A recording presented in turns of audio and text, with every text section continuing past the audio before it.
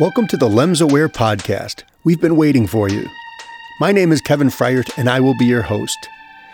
Lambert-Eaton myasthenic syndrome, also known as LEMS, is a rare neuromuscular disease that can have a profound effect on a person's mobility and quality of life. LEMS Aware was created to deliver relevant information, resources, and connections to patients and caregivers who may be living with or affected by LEMS. The LEMS Aware podcast lets you hear from people in the LEMS community on topics that matter to you.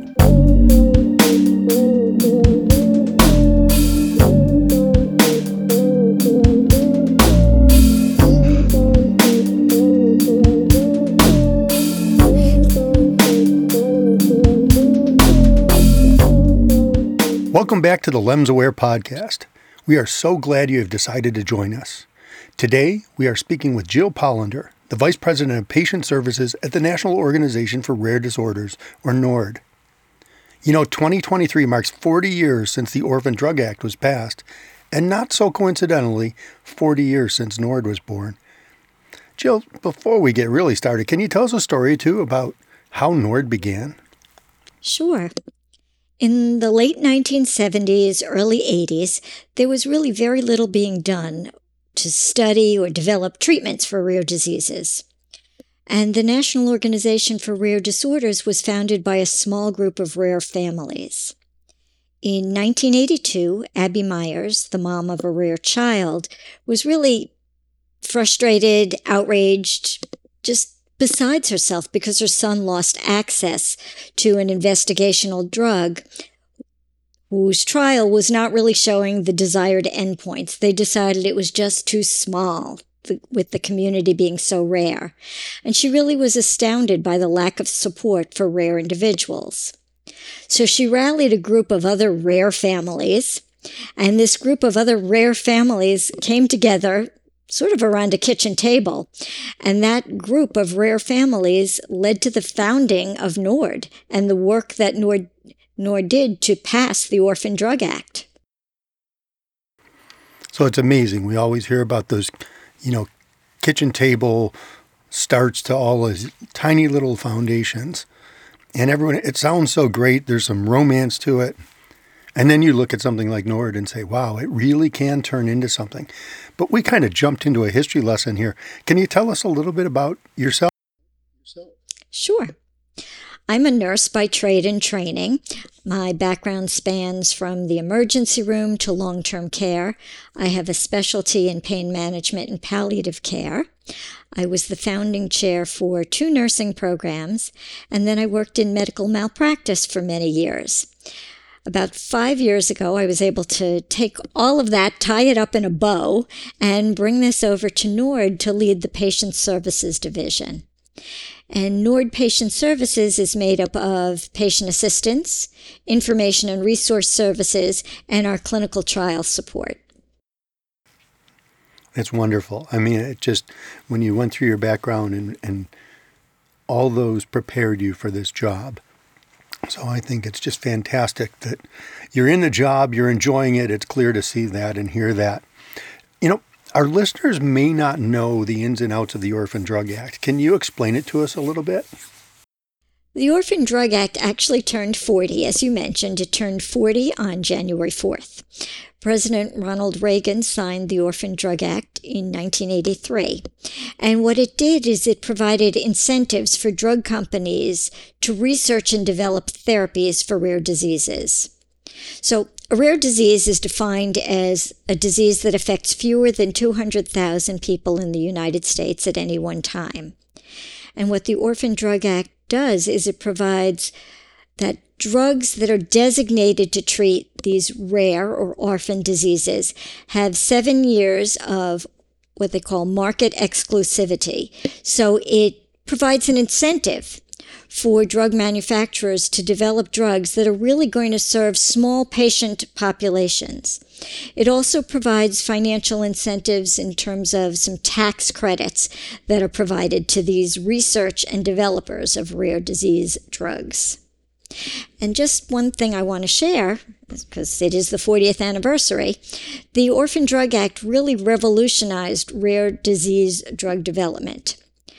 While only 10 drugs for rare diseases were developed in the decade before 1983, more than 2,000 have been designated as orphans since then, and approximately 450 have been approved by the FDA since that time.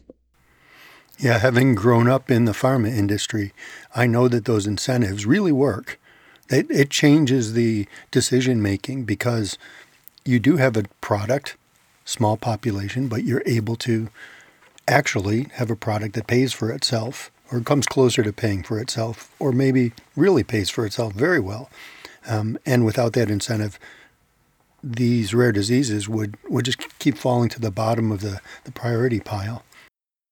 And that was exactly what Abby Myers and the coalition she formed had found, that no one was incentivized to study and research rare, to develop drugs that would treat these rare diseases. So let me get this right. Did NORD start first or did the Orphan Drug Act come first?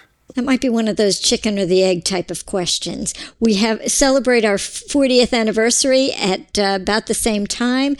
The coalition that was to become NORD was founded before the Orphan Drug Act, and then after the passage of the Orphan Drug Act, NORD was formed formally. When you think back, the acts don't just get passed. It's not just like, oh, it happened. Hey, Tuesday, we're going to do this. No, it takes months and years of work to pull it all together and get all the legislators voting in the right direction. So you knew what was going on and the organization's forming.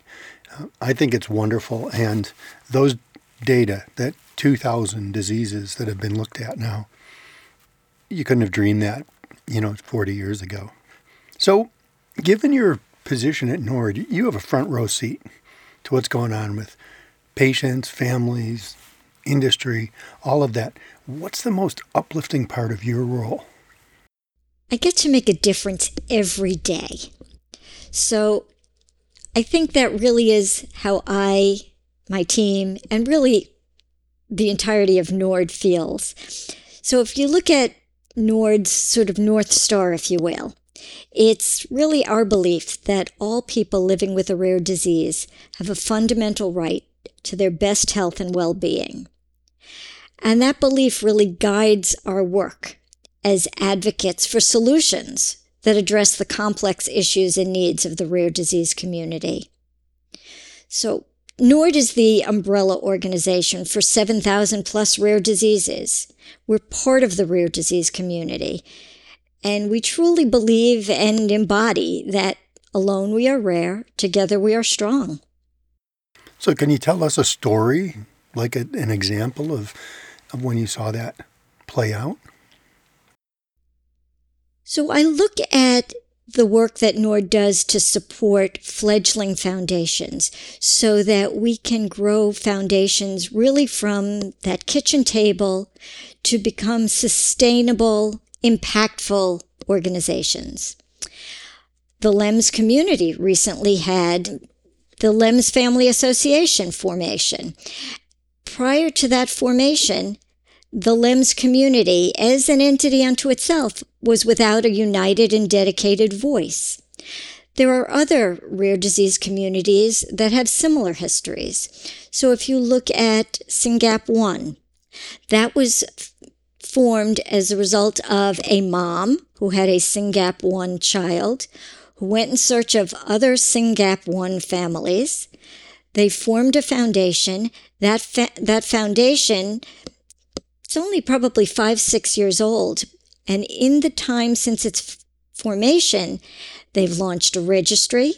They've advocated for research and had some research studies that have started. They've been powerful advocates and educational spokesfolks for the rare disease community. Now their impact is not just local and grassroots. It's not just in the U.S. It's actually a global impact.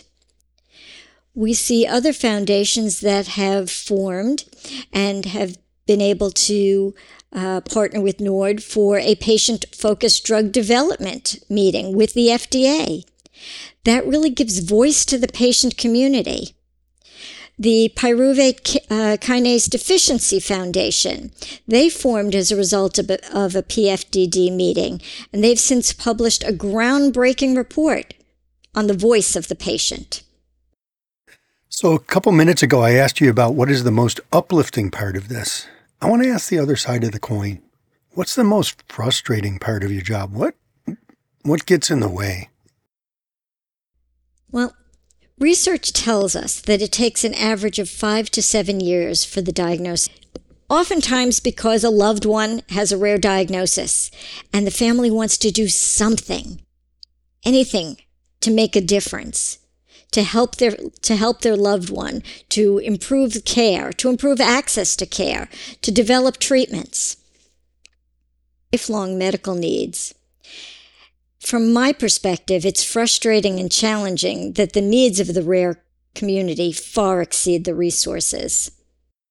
Yeah, it's an unsolvable problem, right? Because the rare community is 30 million people or more in the U.S., and the resources just aren't going to catch up to that because of all the different diseases that are involved. I would agree with that, but I would never want to say we're not going to catch up, we're not going to solve this.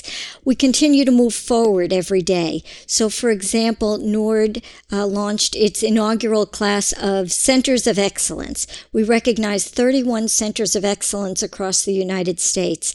And these centers have really formed a consortium and a work group to lessen the diagnostic odyssey, to identify best practices, to help with all of those nuanced needs of the rare disease community and really create standards of care that will improve how rare disease patients find care, access care, and live their best rare lives.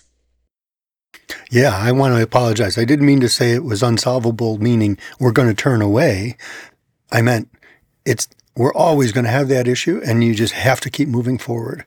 And as you said, you learn how to change the approach to developing drugs, to finding diagnostic tools, all of that as you go, and one disease teaches another. So it really is, I can see why it's a frustration. If we just had everything, maybe we could go faster. However, we might not innovate like you just talked about. The Centers of Excellence, fantastic idea. So NORD is known as an umbrella organization. All rare diseases are welcome. And that's great. I'm part of Rare New England. Similarly, all rare diseases are welcome. But when you talk about LEMS, people are focused on their disorder. And I'm wondering, as you look around what other organizations have done, you talked about SYNGAP1 and PKD organization, what else have you seen that unformed communities have done to accelerate and improve their formation into kind of a patient-led community? It's a really good question, because when individuals are diagnosed, they very often feel very alone. They're really at a loss. They don't know where to turn or what to do. And so they really struggle. And oftentimes the first response is, let me find my tribe. Let me find people like me. How do I do that? And so NORD is often the first place that individuals turn, looking for other folks with similar diagnoses. And one of the things that NORD has really taken a leadership role in is helping to grow sort of these fledgling kitchen table, grassroots organizations to form foundations. So we have forming a foundation curriculum. We have a rare launch program where individuals can learn how to start a rare disease organization that can lead their community and that can provide sustainable support. So we provide these organizations and leaders with guidance, templates, resources, and opportunities to grow their organization's impact, the footprint, the advocacy, and the patient-centered research and care that may be part of their mission. While we educate and empower leaders of nonprofit organizations, they can turn around and empower and educate their own communities.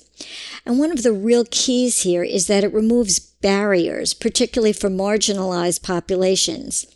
So marginalized populations and underserved groups, who on top of that are rare, really are underserved. And these smaller foundations are able to reach them and really push the sort of DEI initiatives forward. I think that's great, and it really does highlight that issue that rare disease folks, we talked about already, are underserved. And then if you're further marginalized or underserved, that intersection, it really makes it tough. And so we have to deal with the DEI aspects of this. And it does happen at these grassroots organizations. Why do you think it is important for people affected by a single disease to come together and get organized? To give sort of a broad answer, there are rare diseases that affect as few as 20 people in the United States or maybe 80 people worldwide, and there are rare diseases that affect many more. When somebody receives a rare diagnosis, it's not uncommon to feel alone, isolated, and really a bit lost. So these foundations allow rare individuals to come together, find a community, find a home, find a support. And when you look at disease state-specific foundations, they really are the voice of that disease state. They're dedicated, they're united in advocating for that specific rare disease. February 28th is a special day in the rare disease community. That last day of February every year, we come together as a united front for rare diseases at Rare Disease Day. Can you tell us about this day and how NORD is involved and how people can get involved with what NORD is doing? The goal of Rare Disease Day is to raise awareness of the 7,000 plus rare diseases that impact over 300 million people globally. NORD is the official U.S. sponsor of Rare Disease Day. We partner with our sister organization, EURORDIS, Rare Diseases, and other national alliances. And this really is an international campaign to shine a light on rare diseases, to advocate for health equity for all of those living with rare diseases. You can find information about Rare Disease Day on NORD's website, which is rarediseases.org. Or you can go to the dedicated sort of microsite called rarediseaseday.us. And that's the website to learn more about Rare Disease Day. It really is a day for action. This is the day that enables the rare disease community to figure out what type of engagement works for them. And that's the time to jump in. Great. I think for the LEMS community, that could be the project, for Rare Disease Day. Let's come together and try to figure out what we're going to do. What is the action we can take? So do you have any final thoughts that you'd like our listeners to remember about what we've discussed? The National Organization for Rare Disorders, NORD, we are absolutely honored to partner with the rare disease community. And this Rare Disease Day, I would advocate for engagement, whatever that engagement is for you. Engagement that gives voice to the rare patient and community, and really to ensure that you're advocating for patient-centric care, person-centric care, research and drug development, engagement that's supportive of healthcare coverage and equity. And I would say that this Rare Disease Day, NORD will, as we have for the past 40 years, will continue to connect with, advocate for, and serve the rare community. We're looking forward to partnering with new partners, old partners, and really making a difference for the rare disease community. From the website standpoint, talking about that there are rare disease reports that individuals can access to learn more about a specific disease. There are webinars on things like gene therapy. There are a vast array of webinars about registries and the curriculum to form a foundation. But there's also access to the Rare Action Network, which is a grassroots advocacy network that works really at the state level to get involved if the advocacy arm, the political arm, is where you choose to get engaged. There's a Students for Rare chapter, so high school students and college students can get involved with NORD activities. RareDiseases.org has a plethora of information. If you're looking for how to fundraise, if you're looking to donate to NORD, if you're looking how to really take your own education, information, and experience to the next level and increase awareness, whether it's on Facebook, whether it's writing a blog, publishing an article, we're here to support you. Thank you for kind of that outline of all the possibilities of things people can do. You know what? If I was a new person, that might feel a little overwhelming. What would you give the advice to that person who's come in and they say, I want to do something and there's no way I can do all of that? That's a great question. It's where do I start? At NORD, we answer 69,000 phone calls a year, and many of them are, where do I start? What do I do first? Oftentimes, your disease state-specific organization is a good starting point. It's smaller, the focus is narrower, and you can see what their mission is, what is driving them. Are they focused on education? Are they focused on advocacy? Are they focused on research? That's a good starting point. If you want to go a little bit broader and look at things on a more national level, you can look at laws, what bills is NORD taking a position on? What are we doing with regards to medical foods equity, Medicaid reassignment and sign up? What is happening in the way of drug costs and pricing? So you're able to see different policies if there's a specific aspect that you've got a question about. Exactly right. You need to find a place to start. The advice I often give people is say, well, what are you good at? What has your career done for you? Where have you already done something well? Maybe see if you could apply that rather than, contemplate going to talk to Congress when you don't, maybe not have even voted. So you may be a long way away from the halls of Washington, D.C., but I think that's something very well already. That's a great point. And it's not just what you're great at, but where does your interest lie? Are you newly diagnosed? Do you want to get the word out? Do you want to know how to talk to your friends about this new diagnosis that you have, or explain it to family? Rare disease reports are a great starting point because they are written in such a way that they're approachable. Or maybe you want to see if there's a webinar so that your college-age student who's trying to explain to their friends what this new diagnosis is, what are those resources that are available, and how do you want to build on that? How do you want to get involved and start to dip your toes in the water? That's a great point. Anyone can get involved in raising awareness for rare diseases, and organizations like NORD can help. You can find more information about NORD and how the organization supports the rare disease community at www.rarediseases.org. Thank you, Jill, for joining us today. Thank you for listening to the LEMS Aware podcast.